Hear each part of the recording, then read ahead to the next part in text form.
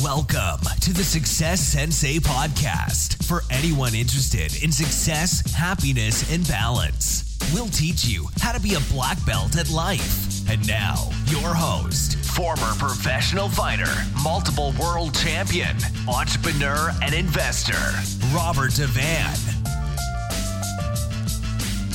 Bowing in. This is Robert Devan, the Success Sensei, helping you to win at life one kick and punch at a time. Episode 242. This is your biggest and toughest opponent. It's the Success Sensei podcast main event. This is your biggest and toughest opponent. Imagine what I'm going to say it is. What do you think I'm going to say it is? Well, how's your year going so far? How's your January going? How has it started? Are you struggling? Sure, of course you are. Most people are. But do you know why you're struggling? Do you know why it's so hard? We might have outlined some of the reasons in the last episode, but it all boils down to your worst enemy, your biggest and toughest opponent. Come on, Robert, let's cut to the chase. What is it? It's this thing that everybody suffers from, and if you're denying it, then you're in denial. And it is, the answer, drum roll, distraction. You are being distracted constantly. Do you even realize the level of distraction in your life? If you've listened to me tell you that your biggest and your toughest opponent, your worst enemy is distraction, and you've just rolled your eyes or you've just thought, is that it? You're completely underestimating your enemy and your opponent. Sure, of course it is distraction. This is the single thing that is holding you back from all of your ambition, all of the success that you're due, all of the happiness. And distraction comes in many different forms. There's three main ways to be distracted. You can be distracted by other people. You can be distracted by situations and circumstance and things that are going on around you. And you can be distracted by yourself. Each one of these are lethal. Each one of these are goal killers. So what is distraction, first of all? Well, it's basically anything that is taking your time away from your mission, from your path in life, from doing what you should be doing. If you think you are not distracted, well, you're lying to yourself. And if you weren't distracted, can you answer me these questions? Why are you still feeling dissatisfied? Why are you feeling dissatisfied with life? Why are you feeling frustrated? Why don't you have more, especially more of the things that you want? Why have you not experienced more in your life, more of the things that you wish you had experienced? And why have you not become more? Why are you not even more higher evolved in your own visions of yourself? Well, the answer to all of those questions, as harsh as they may be, is you're being distracted and you're letting too much distraction be a part of your life. It's attacking your focus, and your focus and your concentration are being attacked purposefully, sometimes accidentally, but either way, it's like a bus crashing into you and killing you. If the bus crashed into you on purpose, or the bus crashed into you by accident, either way is irrelevant, because in both scenarios, you're still dead. So attacking your focus, whether by accident or on purpose, and it is on purpose the majority of the time, is irrelevant. There are so many different things attacking your concentration, your focus, and basically distracting you. And they are mainstream media, social media, entertainment in general, negative addictions. And I've said negative addictions because there are positive addictions. There can be positive addictions that are a part of your goals, i.e. what's the most common? What are you talking about, Robert? Training, physical activity. You can make your sport or your pastime or, you know, your hobby or even your work life, and you can make that, you can be passionate about it so much so that it is an addiction. You're replacing negative addictions with a positive addiction. Well, I don't want to go too far off that, but what else is it? Who else are attacking your focus and distracting you? Well, time wasters and energy zappers, people that waste your time and people that just want to use up all your productive energy that should have been used on other things. So first of all, let's go through them. Media, social media, and entertainment.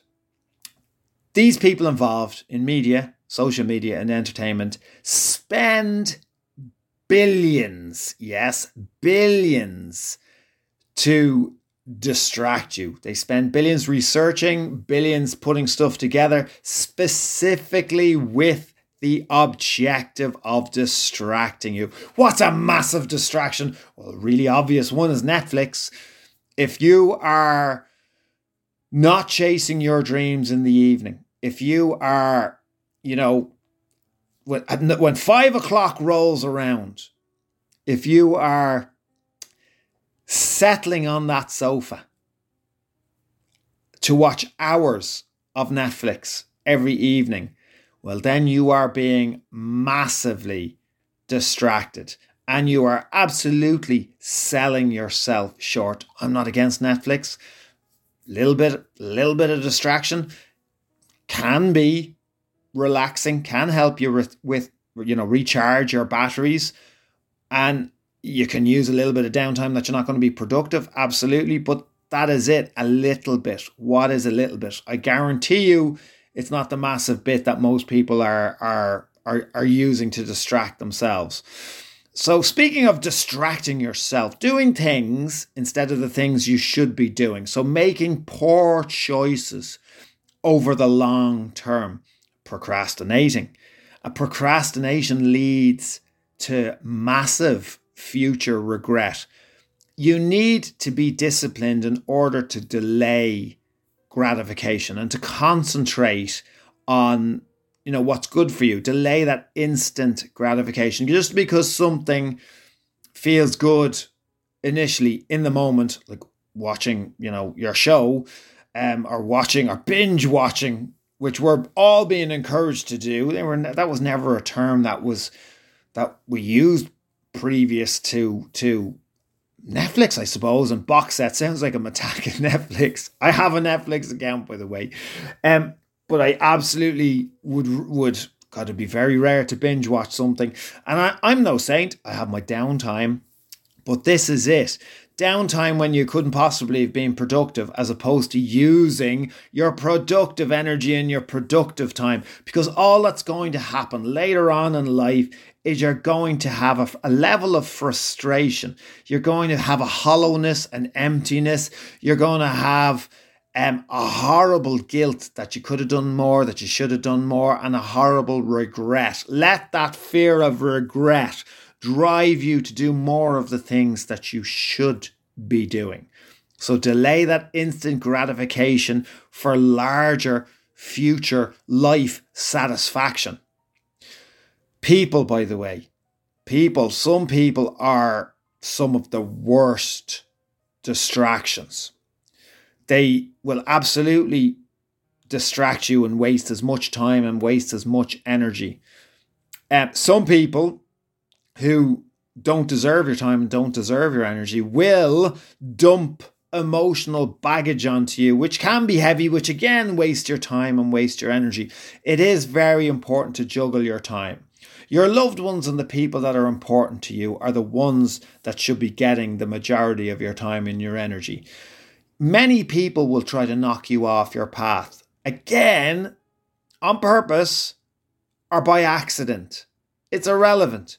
They're still doing it to you. They're still wasting your time. They're still wasting your energy. They might even be wasting your finances, and they're taking away from your mission and your goal. You have to ruthlessly filter people from your life that don't deserve to be a part of your mission. Now, this is a massive subject in and of itself. Frenemies, competitors, anyone masquerading as wanting the best for you and they actually don't.